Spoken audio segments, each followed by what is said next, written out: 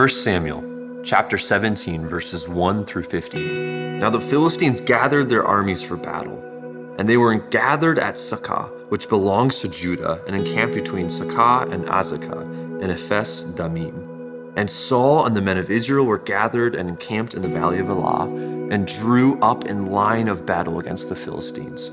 And the Philistines stood on the mountain on the one side, and Israel stood on the mountain on the other side, with a valley between them.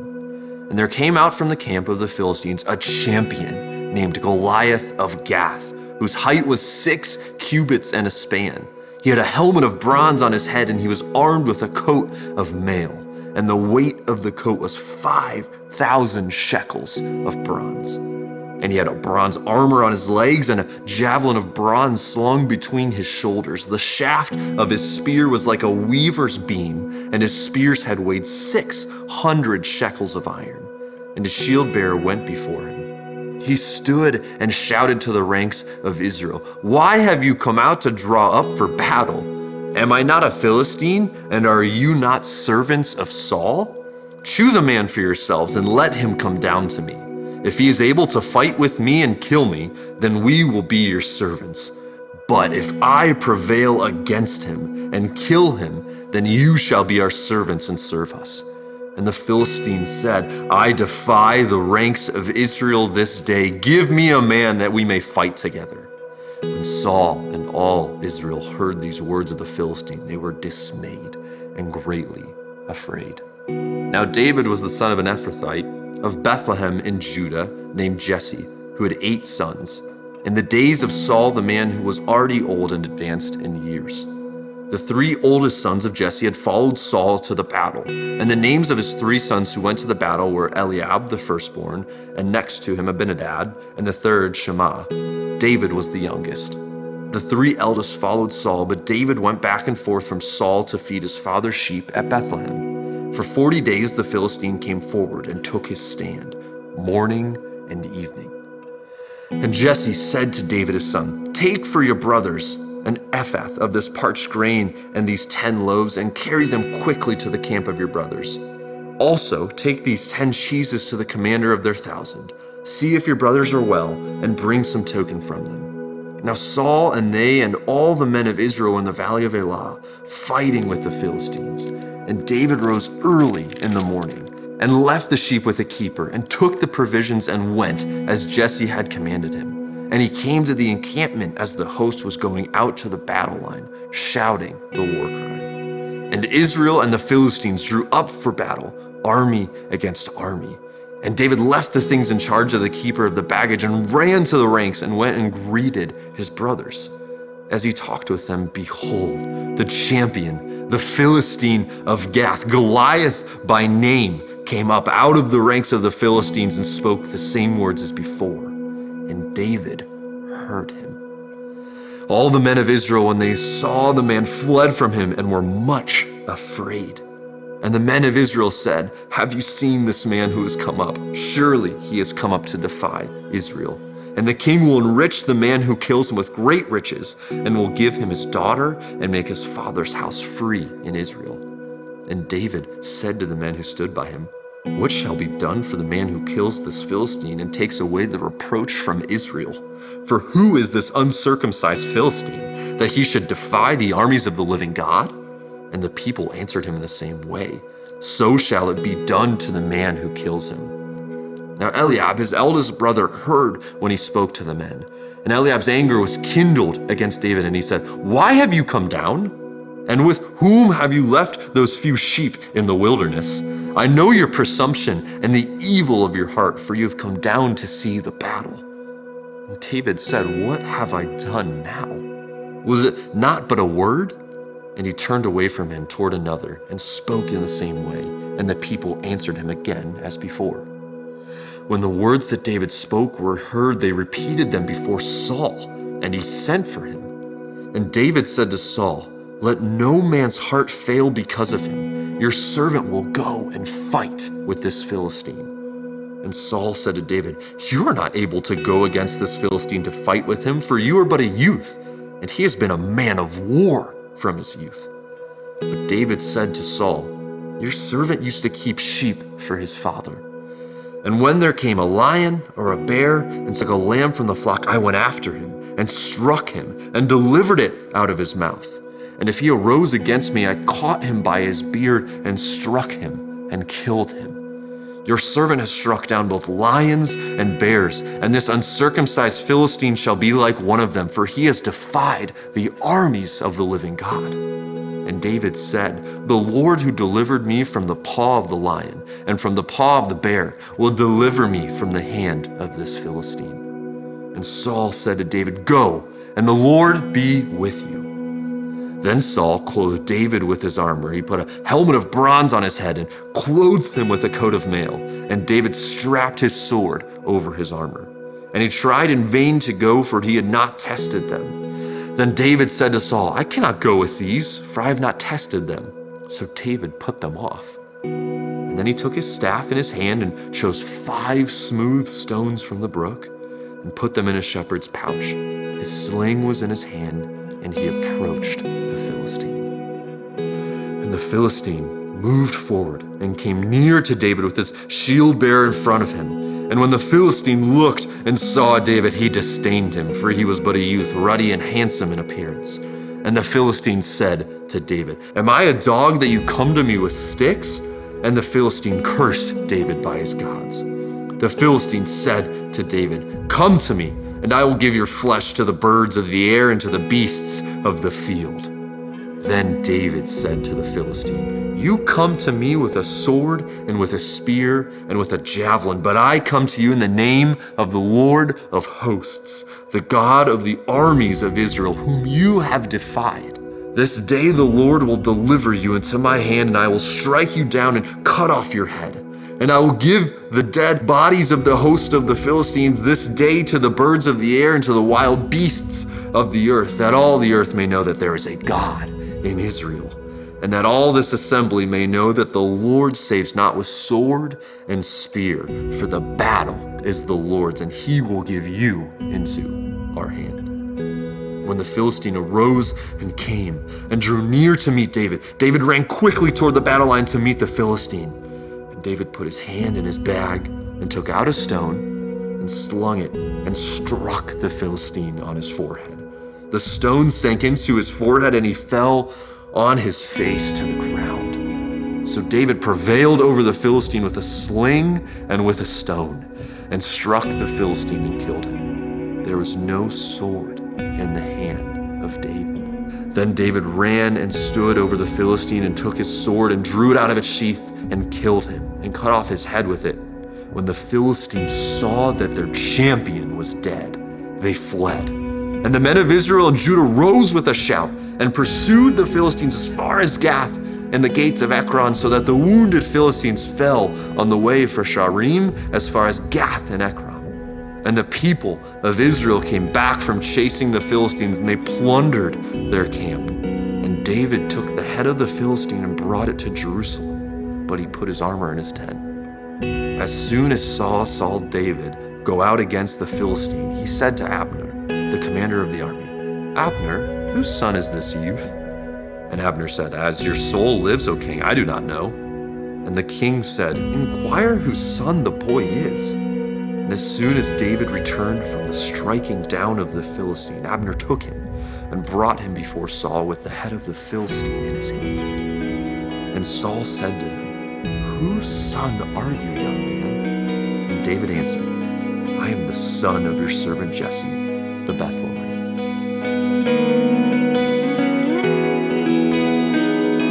Welcome to the weekly gathering of Christ Community Chapel. My name is Zach. I'm one of the pastors here. I'm so glad you're here with us, whether you're here in the room with me in the West service, watching over in the East service, or watching online. Thanks for spending some time with us. I am very excited to dive into this story. It's an amazing story. I mean, it is one of the most famous stories in all of the Bible, maybe one of the most famous stories in all of the world. I mean, David and Goliath is a name that has become synonymous with underdog stories. And who doesn't love an underdog story? It reminds me of when Appalachian State beat Michigan. Or nowadays, if Michigan were to beat Appalachian State. Real underdog story. And who doesn't love that, right? So I can't wait to get into this, but before we do, I also want to tell you about something that's coming up that I'm excited about, and that is an event we're having this August 11th. We're calling it Considering Jesus. This Considering Jesus event is an opportunity for you to grow in your faith and for you to bring someone who is in your social circle and your family and at your workplace that is not a Christian and let them be exposed to the gospel. We're bringing in a speaker, Scott Sauls. He's a pastor from Nashville. He's a terrific pastor, a great writer. We commend his work to you. But we're bringing him in, and he is going to be talking about his book, A Gentle Answer. And he's particularly going to be talking about how the gospel provides unique hope to us in this polarized time.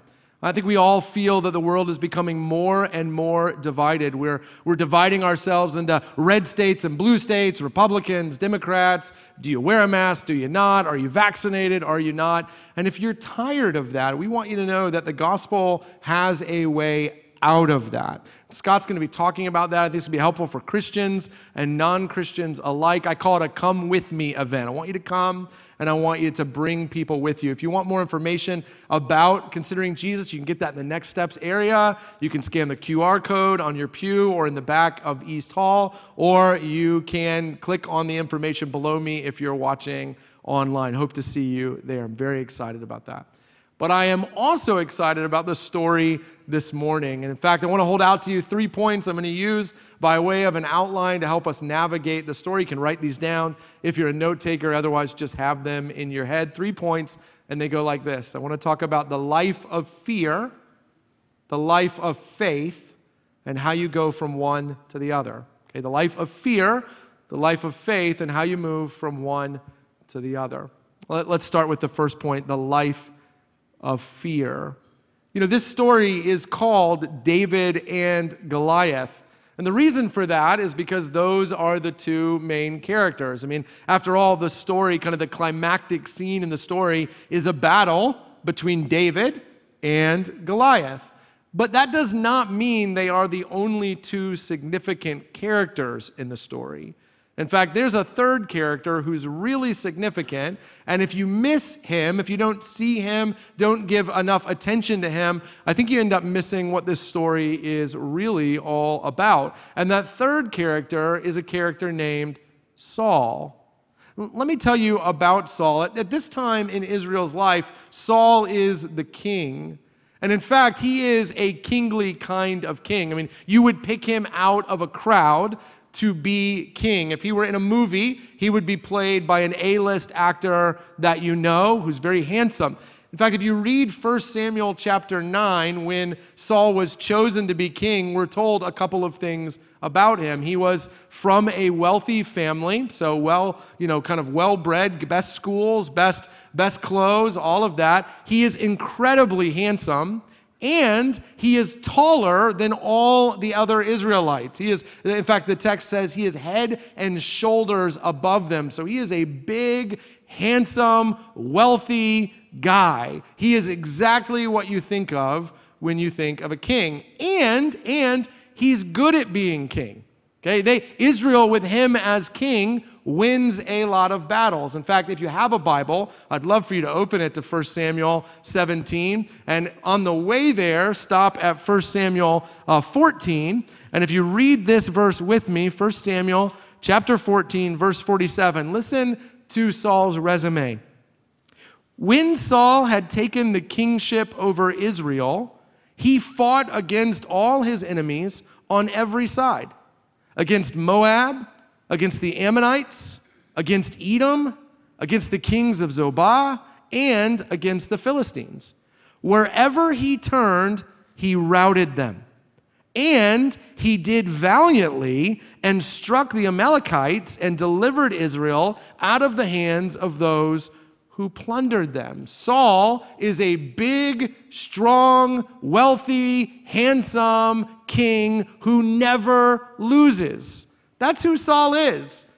And in fact, he has already beaten the Philistines. They have fought before. He knows how to beat them. So in this story, when the Philistines invade Israel's territory, Saul immediately, you can see this in verse 2, he immediately rallies the troops and they line up for battle. And you can almost feel Saul kind of yawning and saying, here we go again. Those pesky Philistines, got to put them in their place again. Saul is ready. He's done this. He has won this. He is the right guy in the right place at the right time. And everybody lines up for Israel, confident that they're going to win because they have Saul. But this time, when the Philistines show up, they're not in their just usual Philistine assembly. They have brought someone, a champion named Goliath. And he's huge.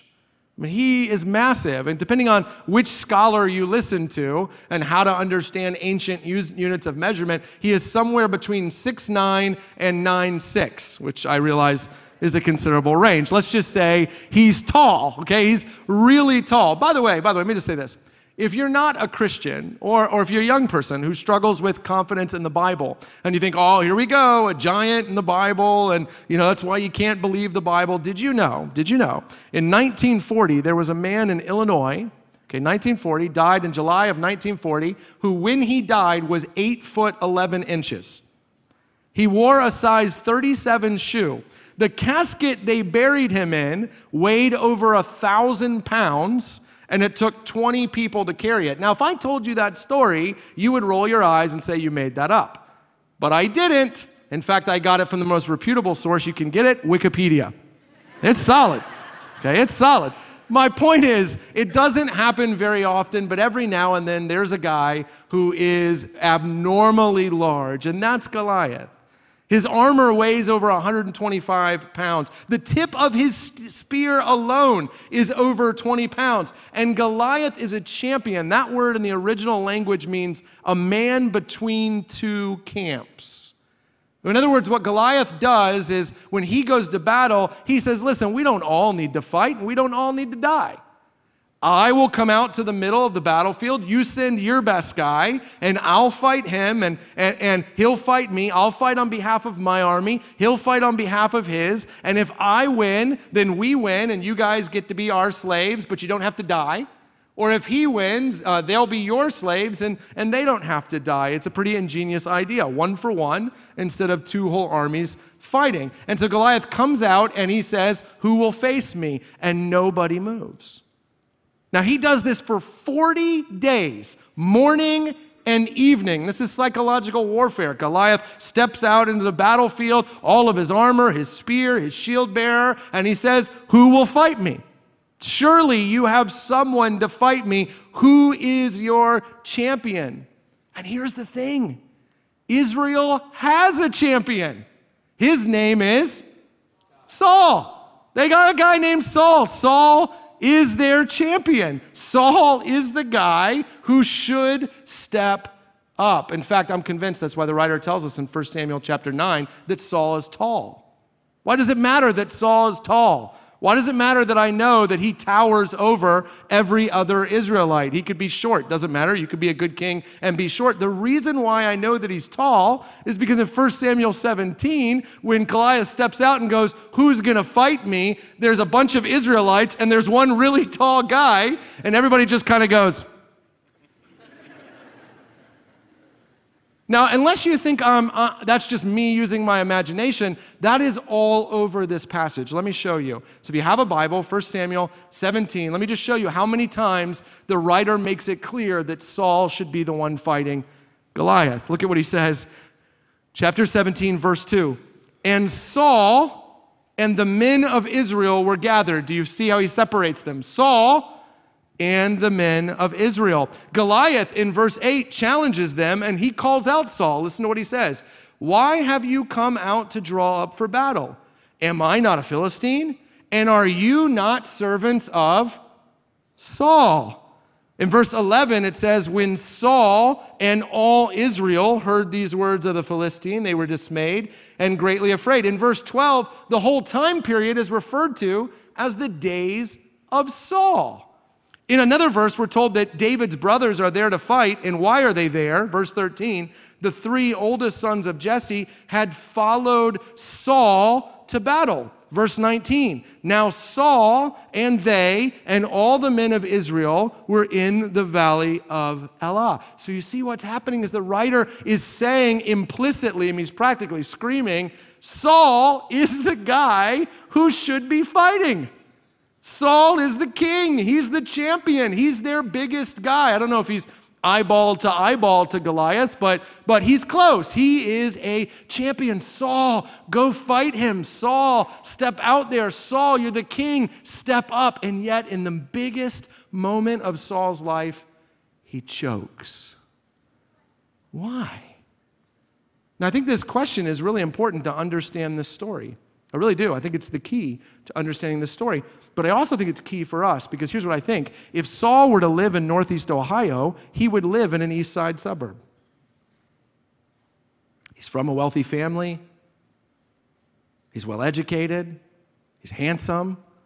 He's successful, probably good at golf. Saul is like so many of us here in the room. Why? So many of you here in the room. Saul is like you. He has a great resume. He has a great track record of victory in battle. So why doesn't he come through? Well, we're not told exactly, but what's clear is Saul does not believe he can defeat Goliath.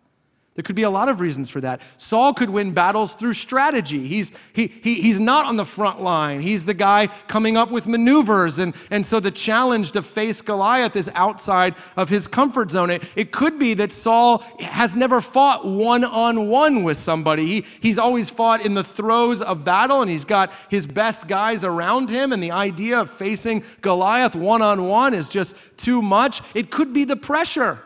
Because after all, if you lose to Goliath, you don't just die. Your legacy becomes you are the reason why Israel is in slavery. When someone says, remember Saul, they're not going to say, boy, he was so handsome. He was so tall. He was such a good king. They're going to say, how could I forget Saul? Saul is the reason we're slaves. There's a lot of pressure. For any of those reasons, for all of those reasons, Saul does not step up. What happens to Saul is simply this. Goliath steps out into the battlefield, and when he issues a challenge, he's not issuing it to all of Israel. He's issuing it to Saul. And he and Saul, the world zooms in to Saul and Goliath. And Saul, all he can see is him and his problem, him and his enemy, him and Goliath. And he knows deep down, I cannot win. And tell me you can't resonate with that. Because I don't care what school you went to or how handsome you are or how much money you have or the family you grew up in or your resume.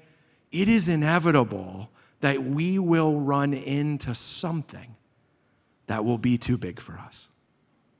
It is inevitable that we will find ourselves looking at an enemy that simply cannot be defeated by us. And the result of that is the rest of the world will be gone to us. It'll be us and our problem, us and our conflict, us and the marriage we can't save, us and the rebellious teenager we can't control, us and the disease we can't overcome, us and the bill that we can't pay. We will at some point in our lives be eyeball to eyeball with an enemy that metaphorically steps out and says, let me see what you got. And we know deep down we do not have the answer. That is why, by the way, we are wealthier than we've ever been. We are more comfortable than we've ever been. And we are more anxious than we've ever been.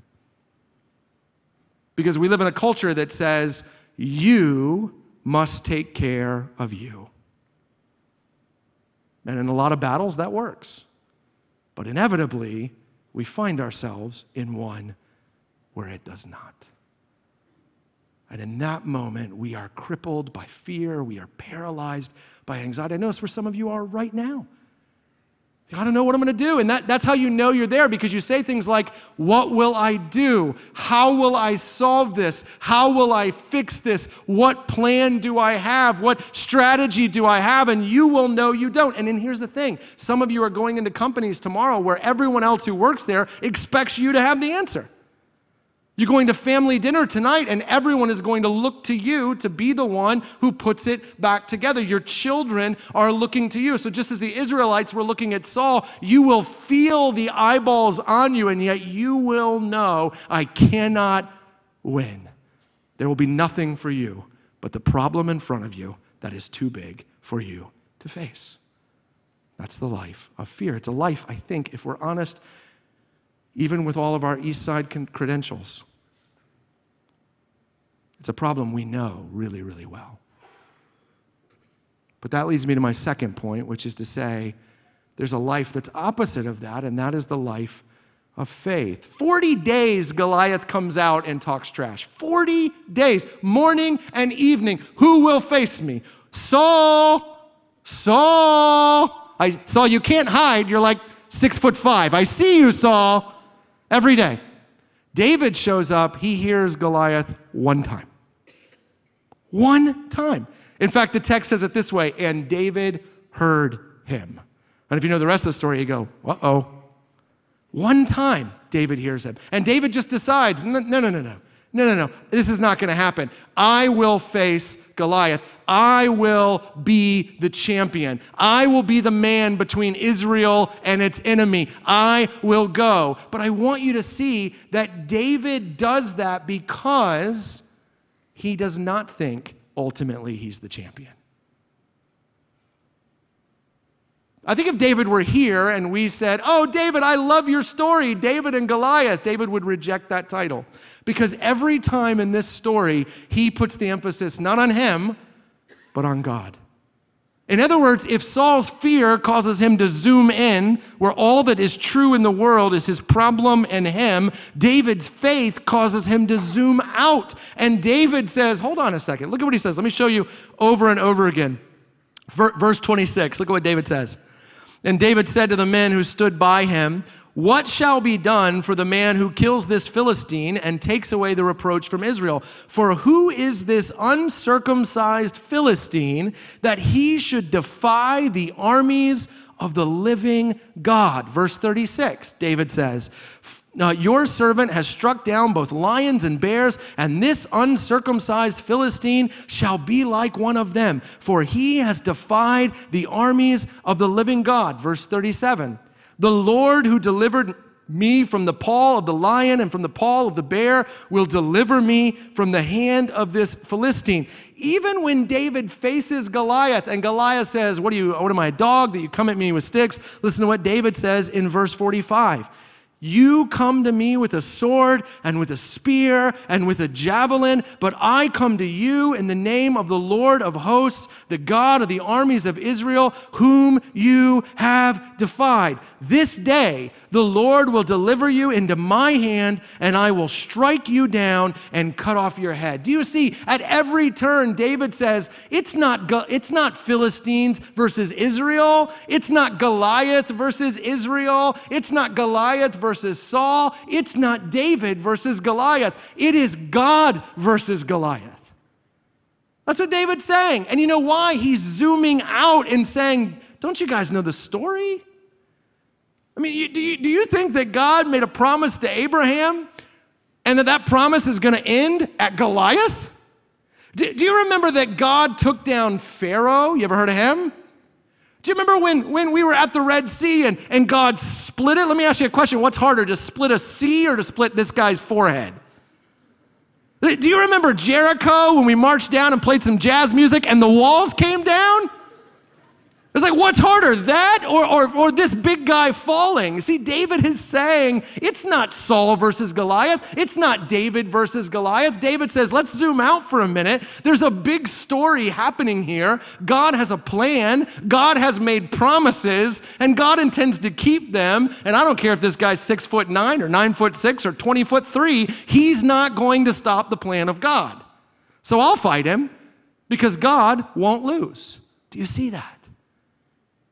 Listen, you got to get this, because what fear does is it shrinks the world down to where all that exists is you and your problem.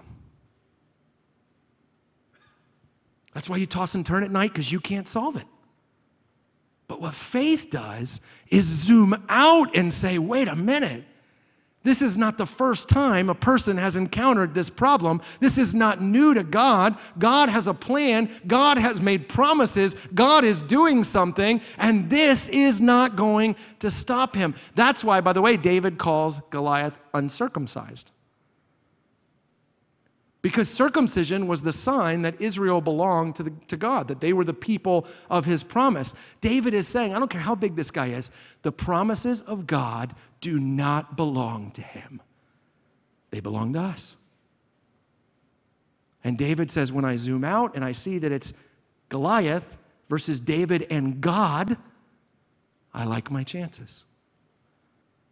The life of fear zooms in.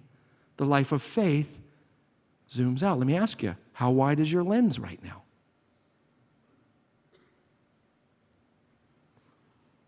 Well, that brings me to my third point, which is to say, how do you go from fear to faith? How do you make that move? How do you do that? Well, here's the thing. Saul never changes. In just a few verses, his fear will turn into envy and jealousy and bitterness. It'll ruin his life. David in 1 Samuel 17 never changes. He shows up with faith. He wins in faith. He has victory in faith. So I have a hard time resonating with David because I feel like Saul. So my question is, how do you go from Saul to David?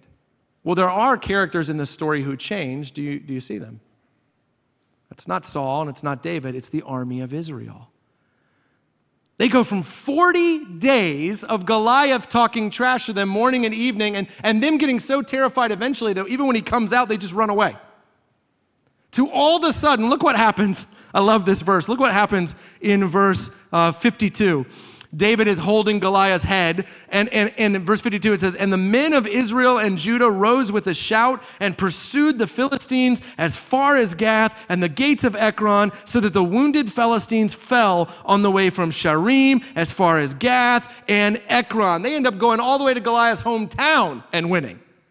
They changed. They went from cowards to men of courage. What happened? Here's what happened. Here's what happened. Do you know in this passage, David never sees himself as an example. He never says to Israel, do what I do. Follow me. Let's all go fight Goliath. He never says, everyone take your sling, do it like this. You over there, a little more of an angle, get your elbow up. He never does that. David he's not out to be an example. Do you know what he's out to be? He's out to prove that God is for them. Look at what he says when he faces Goliath. He says, verse 46, this day the Lord will deliver you into my hand, and I will strike you down and cut off your head, and I will give the dead bodies of the host of the Philistines this day to the birds of the air and to the wild beasts of the earth. And listen to what he says. That all the earth may know that there is a God in Israel, and that all this assembly may know that the Lord saves not with sword and spear, for the battle is the Lord's, and he will give you in your hand. You see what he says? He says, I've stepped out to face you, Goliath, because I know God has a plan, and God has made promises, and God keeps them. But I've also stepped out so that the people of God behind me who are watching me will know. David's not an example. He's out to prove. Watch me, Israel. Watch me. And when he kills Goliath and he holds up the head of Goliath, what he is saying to Israel is this what you were afraid of? I have to be careful here because I could get pretty excited. That's what he's saying. Is this the big bad Goliath you're afraid of? Here's his head. Look at this. And Israel goes, oh my goodness. And they charge. Because if there's no Goliath, what is there left to fear? Listen, friends. In this way, David points us forward to Jesus. Because Jesus is not an example for us to emulate. Jesus is a champion who came to earth and said to us, watch this. Watch this. God has a plan. God has made promises. And he looked out across the battlefield at our enemies. Not we have lots of enemies. Not our little e enemies of bills we can't pay or marriages that are struggling or children that are rebellious or companies that are not doing well, but our big E enemy of death and sin. And Jesus said to us, watch, I'm going to do this so that you know that God never loses and that God is for you and that you are God's people. And he goes to the cross, which is a weird way to fight, just like it was weird to fight Goliath with a sling. And he dies and he raises from the dead and he grabs the head of sin and death and the devil. And he says to us, is this what you were afraid of? You see, the life of faith, you move from a life of fear to a life of faith, not by saying to yourself, I need to be a champion. The lie of our culture is that self-talk and self-esteem will lead you to win your battles. It will not. Inevitably, you will come up against an enemy you cannot face, even if that enemy is death. The way to move to faith is to zoom out and to see that the story of Jesus is your story. That the enemy that's in front of you is not any bigger than the enemy of death and the enemy of sin, and Jesus already has that enemy's head. So therefore, who can stand against you? Friends, in your struggles, in your crisis, in your problem, in your marriages, with your children, in your companies, you are not alone.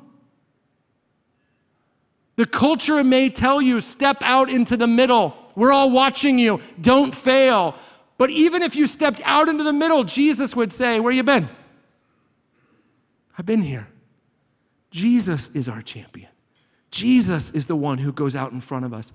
Jesus is the one who slays our enemy, sin and death, and invites us now in great courage to run forward. So there are two ways of living. That's really what I'm saying. The one way is that you are the hero.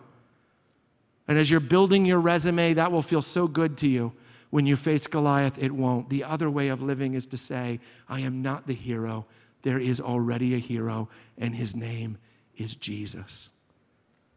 Friends, in your problem, in your anxiety, in your stress, in your crisis, in your conflict, zoom out and see that there is a God who has a plan, who loves you, who's proven that in Christ, who's given you a champion, who goes ahead of you. He will not abandon you. He does not lose. He never fails. He always keeps his promises. It is never just you and what's in front of you. He always fights in front of us. Let's pray. Father God, thank you so much in a world of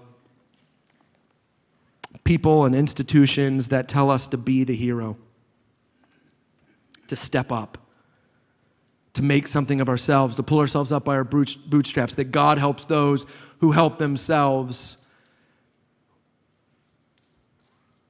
That's a message that experience tells us will crush us.